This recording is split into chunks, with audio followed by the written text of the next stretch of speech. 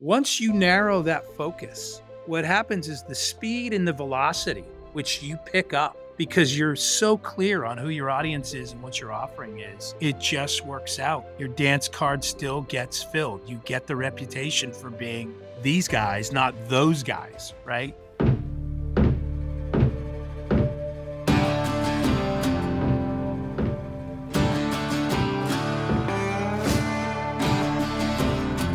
Strong companies, lasting partnerships, powerful events. Welcome to the Experience Builders Podcast.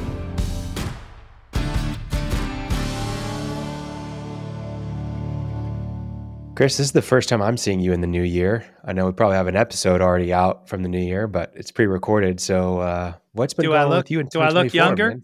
Do I look younger, more rested, smarter, anything? You are turning back the clock, man. Throw me a bone here, Khalil. How's your new year starting?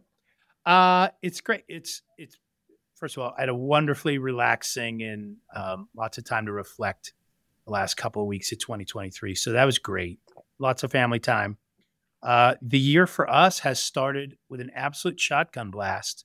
As always, and particularly out in Las Vegas, we are right on January 2nd. We were knee deep in the move-in of this Consumer Electronics Show, largest show in North America all year.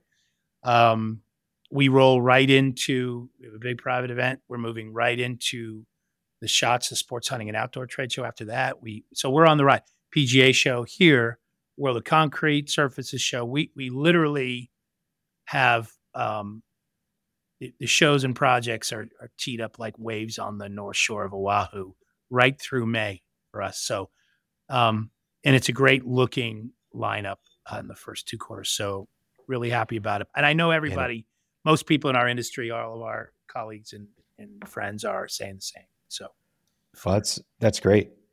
Great to start the year off with a little bit of a bang. It is. It is. And I think that kind of goes in line with our topic today of unique selling proposition and just how the focus of what you're offering to people allows you to really hit the ground running, stay focused, and move onward and upward. Couldn't agree more. This is right. So with this much activity, this many shows, we are, the proposals that we're being asked to provide, they are flying out the door, and inevitably, there's comparisons between our offering and what someone else's offering is. And it comes down to, so I think the timing is great. Why us, right? What's so unique about why they're going to pick us? So we're telling that story a lot right now. And there's some cool new things we've done in the last year that we think help us tell that story. So this is a really, I think for everybody, a great timely topic. Yeah, let's get into it. So unique selling proposition. So I'll give a little bit of background and history here with a cool little story. So Claude Hopkins, I'm forgetting the name of the book that he wrote, but The Science of Advertising or something along those lines.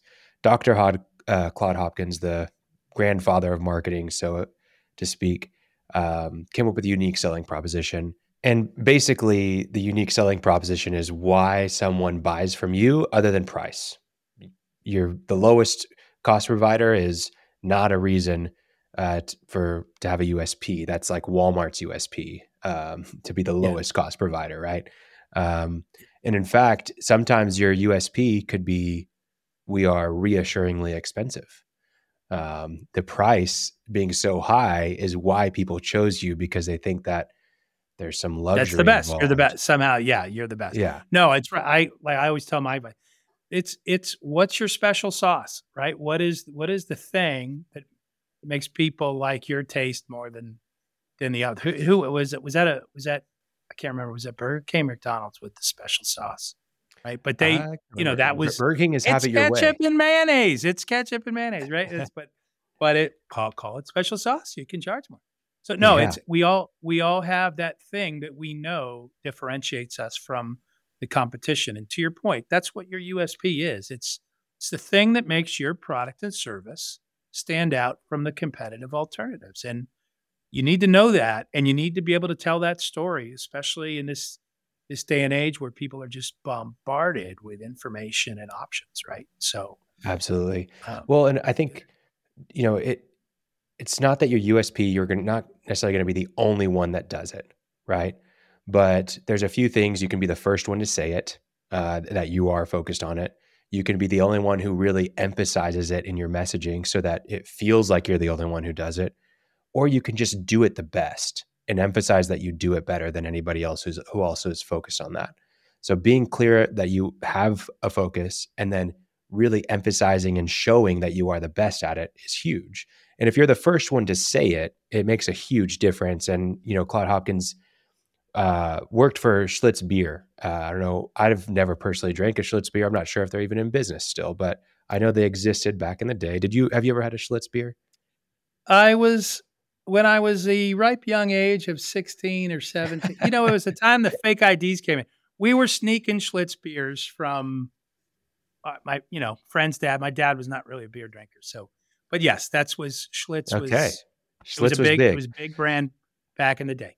So he did a big campaign for them where he talked about how Schlitz beer was the cleanest or the purest, I can't remember, cleanest beer that you can drink. And that, I mean, people thought that. They thought that it was so pure the way that they went through their process. And that's what he explained in the campaign. He talked about their process and how the hops were cleaned better than anybody else. And it was, the triple filtered or whatever, to explain why Schlitz beer was so pure in that campaign. And then everybody started believing it, and it tremendously increased their sales. That was their unique selling proposition. The reality is every other beer company in America was doing the exact same process to make basically the same kind of Pilsner beer.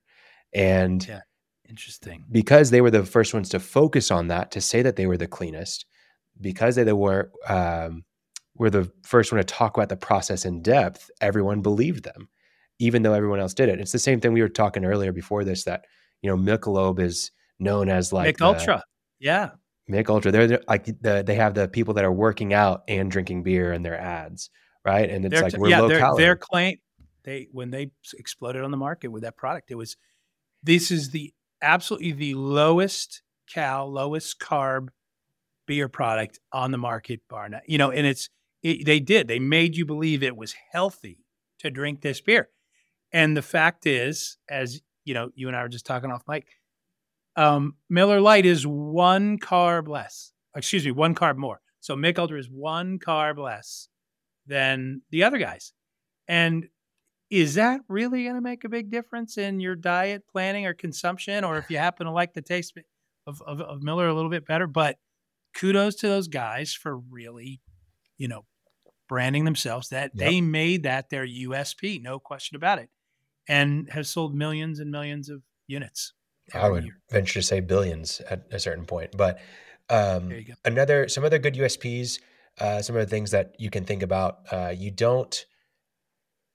You can focus on something that matters to the customer with your USP. That's really important, and we'll talk about that in a minute. But an example of that, here I'm in Oklahoma City for listeners, and I will see there's a gas station called OnQ. I see their billboards all over the metro area, and they say cleanest restrooms in Oklahoma City. And so that's their USP. And they are very clean restrooms. They're very nice and pleasant to walk into. And they just know that matters to the customer. When you're getting gas and you need to use the restroom, you don't want to have to go in, ask for the key to go around back to the closet that the homeless guy lives in that happens to have a toilet. No, you walk in, everything's really nice and clean. You can get in and out. There's always a stall available, et cetera, et cetera. Another one that I've heard about, I don't know this one, but billboard for a gas station that said sexiest cashiers on the billboard. That's all it said, and had the gas station logo. And then you stop and you go in, and it's just some Indian guys running the gas station cashier, but they got people to come in because they had this USP that How funny is that? Yeah, sexiest cashiers. Anyway, so those are some examples. That's what it is, but we can probably get more specific. I want to talk a little bit about, maybe we can end with that. We'll talk about the Crew XP USP as well, and talk about how you got into that. Let's talk about the steps really fast. What do you think are the first things that you should look at when you're talking about developing a USP for your company? I think that's a great question. I think you really, and we've done this well the last couple of years. I think you really have to dive into who your ideal customers are. You have to understand who that customer is. And for us, there's three profiles.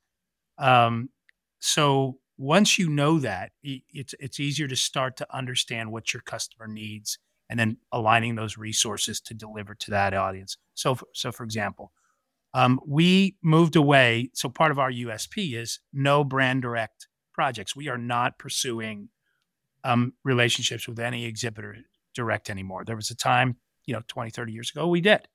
But what I can tell you, so one is there's that. Two, let us move a facility to the very front lines of the busiest convention cities in North America. We chose Las Vegas and Orlando, from which we can reach 10 other high traffic convention areas with a 1 day's truck ride, right? So we know we can deploy to a dozen cities very quickly if we're building in Las Vegas, in Orlando. So three, we made an enormous investment in the high frequency exhibit components that we know those partners need: pre-engineered aluminum frames, custom counters, sexy reception desks, lots of lighting and accessories.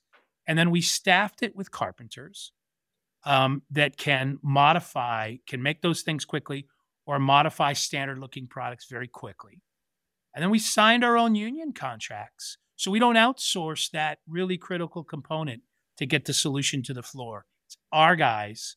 And, we're able to bundle all those really critical components. Why?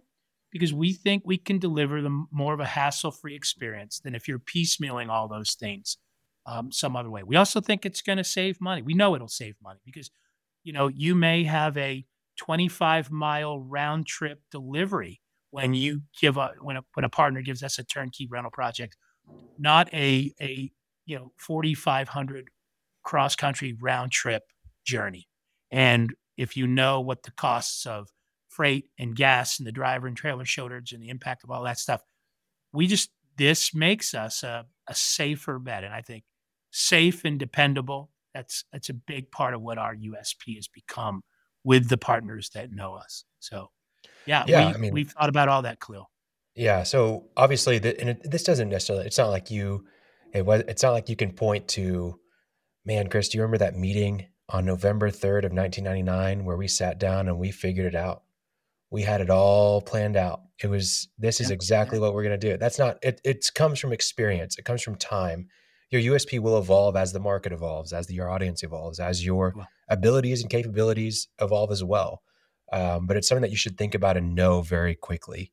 And I like what, with all the things that you've done over the years to make decisions that get you to the place where you have this USP of being built for partnerships, specifically in the Las Vegas and Orlando area. It allows you to be so focused on it, and it allows people to feel like, oh, if I want a long-term partner that's going to help me in those spaces, I need to go with Crew XP. If this is something where I'm going to have events in these places frequently, they're the go-to. And so, sorry to jump, but to your point, there's a lot of companies, Khalil, in my space that have facilities in Las Vegas, as an example, the busiest city in North America. They do that to service their customers, right? So they may store and house their customers' exhibits there because their customers there a lot, but they're not structured to serve other exhibit houses and agencies in the way that we are. They're not structured with staff. Their processes. One of the things I've learned is when we made that commitment to go all into the trade, it changed our processes. It changed the products that we stocked in the inventory. It changed the facility and layout. The talent that we hired, the way we behave. There are some great companies that serve the trade. There aren't a lot of great companies that have put the whole package together, forward deployed the way we have. It's a serious expense to do that. So, and I know that because the partners that we have are super grateful, and the ones that call us desperately in the 11th hour can't find anybody else that can make that offering. So it's been an interesting, really to learn how unique we really are. But I did want to, we were talking earlier offline about what does a USP look like in the exhibit and experiential agency space. There's a lot of things people choose to emphasize and amplify as their USP. Creativity is we're more creative than the other guys. And it really becomes a contest of, on pitch day, we're going to show you our stuff and you're going to look at their stuff and we're going to tell you the stories about our 5 things that we show you. And, hopefully, they're influencing that way. I know, there's one company that goes, we use 100% sustainable products when we build something. That's important to a certain type of a buyer. We have build cities and, forward deployed in the busiest cities where your clients are most often doing business. That's a claim that we make. I know people that go, we are Jimmy John's, man. We are freakishly fast. We'll build it faster than anybody. Well, I'm not sure building fast is, the right way to choose somebody. But if you are a corporate procrastinator and you're constantly waiting, CES show I told you is going on, biggest show of the year in the U.S., biggest show for any exhibitor there, I'm sure that they do. And we literally will get people that will call us 2.5 weeks before move-in starts wanting to talk about building something for them. And you go, okay, so, and we've become better at saying, we're not going to be your best option because we know the shortcuts and the things we have to skip in order to make that test. And you're not going to be happy. And we won't be happy if you're not happy. So there's that. I know several that have come out and they promote, we will give you a guaranteed not to exceed price. So we all know about the variables that we have little to no direct control over that can impact your costs. Your show services bill, which can be a moving target on any given show. So to guarantee not to exceed a price, I haven't called them, but if you drill down, I'm sure you have to follow their process for them to honor that. And I'm sure it's not, hey, you only got 2 weeks to build it and, I want every champagne taste on a beer budget. So anyway, that's typically those are some of the things, Khalil, we see our industry people use to build their USP around. And so I think by nature with a USP, you're also when you're looking at your audience, you're thinking about, okay, who am I selling to? What are their needs? What are their pain points? What gets them excited? How can I speak their language? When you're thinking about that audience, if you're being too broad with that audience, you're not really going to be able to nail anything down that's meaningful to that audience. And so you're going to have to sacrifice people, like for Crew XP, by being built for partnerships and by saying no to brand side customers, you're limiting your audience and you are sacrificing customers, sacrificing projects, sacrificing revenue by doing that. But you're also saying yes to so many great opportunities that can, in your case was a business decision for long-term growth and sustainability. I'm smiling because you and I shot a week ago an episode called Grow with No. And it really, and if you're a small business owner or you've made a shift in your business model or offering the last 3 years post-pandemic, it's a very scary and courageous thing to say no to certain business, especially when you've got some overhead and you've got to pay the bills and you want revenue. But when we were all in on trade only business, no exceptions, right? We're dismantle anything we did to pursue or accept brand side business, and it still comes in our nets, and we refer that out. And if we don't have a good person we can refer to, we just say, sorry, we don't do that anymore. But man, to your point a minute ago, Khalil, once you narrow that focus, what happens is the speed and the velocity, which you pick up because you're so clear on who your audience is and what your offering is. All I can tell you is if you're good at it, it just works out. Your dance card still gets filled. You get the reputation for being these guys, not those guys, right? And it's been wonderful. And once you make that leap, and you're just all in, it's so much easier to tell your story on what your USP is when you're true to it, and you're not sort of pretending, or just sort of, peripherally you're still doing this other stuff. Yeah, and granted, if you're a brand new startup, man, I know how hard that would be to do, because your number one priority is, I got to hire 2 project managers, and I got to get into a space because I'm either working for home or I'm in an executive suite or whatever. And you need money to do that. And so the pressure to take on anything that comes in the door is there. And I'm just saying from experience, you will have more fun and enjoy success quicker if you really decide who you are and commit to that, and then use your creativity to develop the strategy in maybe a narrower lane, but just then you can also be known for your USP, because it's much truer. So yeah, you're right. Growing with no is not a negative. It's absolutely a positive. Yeah, and if you haven't listened to that episode, it's the one right before this. So you're listening to USP, go listen to Grow with No, because they go hand in hand. But just like you have to know your audience, you've got to know your strengths, because you've got to be able to deliver, like you said. And so think about, what do you do best? What do your customers always talk about? What do they rave about? Where are they, like, when they leave a review on your business, what are they mentioning? And maybe that's your team, maybe that's your processes, maybe that's how you deliver, maybe that's how you communicate, whatever it is. Listen to those things, know your strengths, and then double down on them. I think for a lot of people, they'll look at the competition and they'll feel like they have to benchmark and follow what their competitors are doing. And that goes in a lot of things. It's how their competitors market, what channels they're on. It's how what their offering is. It's what their pricing is. And I was just talking to someone about this the other day. Your competitors do not have your best interests in mind.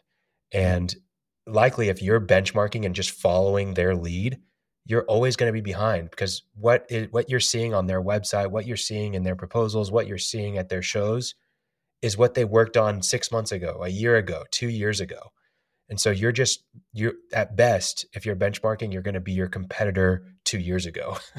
And so you have to think differently. You've got to position yourself differently. So focus on your audience, not your competitors, and then understand what your strengths are. And that where those intersect, that's what you should be focused on, right? That's where you can start crafting your message. That's when you can start developing that USP. You can't go wrong if your true north compass in business is following what your customer says, what they want. Yeah. I mean, being belly to belly with the customer, you can look at what your competitor's doing. You can read what the pundits are saying, industry trends are. But your best indicator of where to point your business is by listening to your customers. Yeah, absolutely. I think, as we kind of wrap up here with the USP, I think that if you're going to be successful, you've got to incorporate your USP really across the board. It's not just in this one little proposal deck that we have that we share with people on sales calls. It's got to be incorporated into your team. Everyone on the team has to know it, right? How are you incorporating Built for Partnerships across the board at CrewXP? Our monthly all staff meetings, we talk about who we are, who our customer is, who are ideal customers. It's big exhibit houses that use us for overflow. It's small and mid-size that don't have back rooms and inventory, and maybe they're in secondary markets, but they want to be competitive and serve clients in the major markets like, Vegas and Miami and Atlanta and Orlando. And it's experiential agencies that all they do is strategic and creative, and they don't build anything. And we've always had a relationship with that audience. So once we're constantly communicating. The other thing that we're doing, Khalil, is we have sort of an internal language of, we have key account partners, we have growth partners, we have what we call foundation partners. There's criteria for each one, but the staff here, even the pull and prep teams on the floor, if they hear a name and they go, oh, these guys are, that's a growth partner, they know, well, what does that mean? It means they're growing with us in high double digits every year. Something has happened where there's been a breakthrough in the relationship. Maybe they're not using us just for labor help anymore. Maybe now they're having us do turnkey builds for them. Maybe they're using us in new cities. Maybe they've discovered us as doing some small general contracting work, which we do, or brand activations, right? We talked about that. That's really it's an event, a customer event that's not happening in the trade show space, but it's a lot of the same components.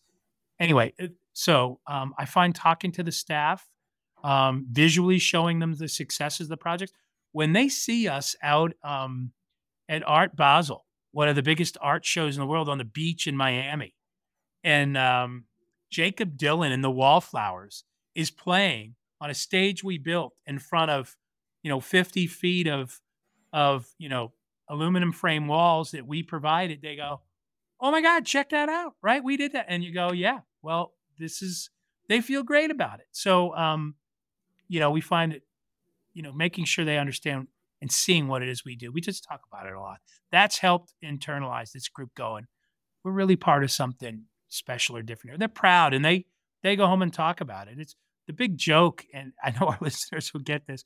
Those of us who have been in this industry for decades, our families still don't understand what we do. My daughter goes, he kind of builds, did you ever play with Legos when you were a kid? Like, they're big Legos. And there's like erector sets. And so your dad's in construction? No, he's not really in that. Yeah, he kind of is. Well, he's in Vegas a lot. He is. He's in, what's he do in Vegas? Well, there's what trade show is? Yeah, there's trade shows. Anyway, they just dance around and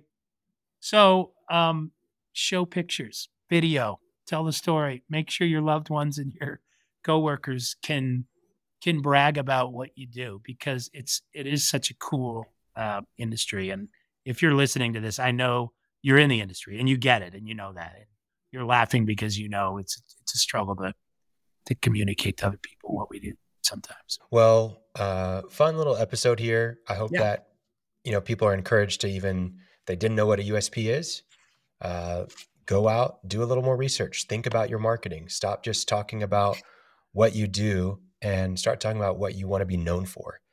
Start talking about what makes you different. And then for people who already knew about USP, maybe it's a little bit more about integrating it into your team, into not just your sales and marketing, but even into your production processes, talking about your USP with the rest of your crew so that you know exactly what you're doing, and it's even more shared by your company. So thanks for talking, Chris. We have, for listeners, go subscribe to us on YouTube, on Spotify, Apple Podcasts. Follow us on LinkedIn as well. Get our the Crew XP newsletter, if you'd like to, is going out regularly. You can subscribe to that on the website, crewxp.com. More in the show notes down there. And lastly, we've got another great episode coming up soon, all about sales and production harmony, aligning those. So would love to have you guys listen. But thanks for being a part of our audience. We will see you on the next one. Thanks Crew. Peace. Thanks for listening to the Experience Builders Podcast. Check out our website in the show notes or visit crewxp.com to learn more.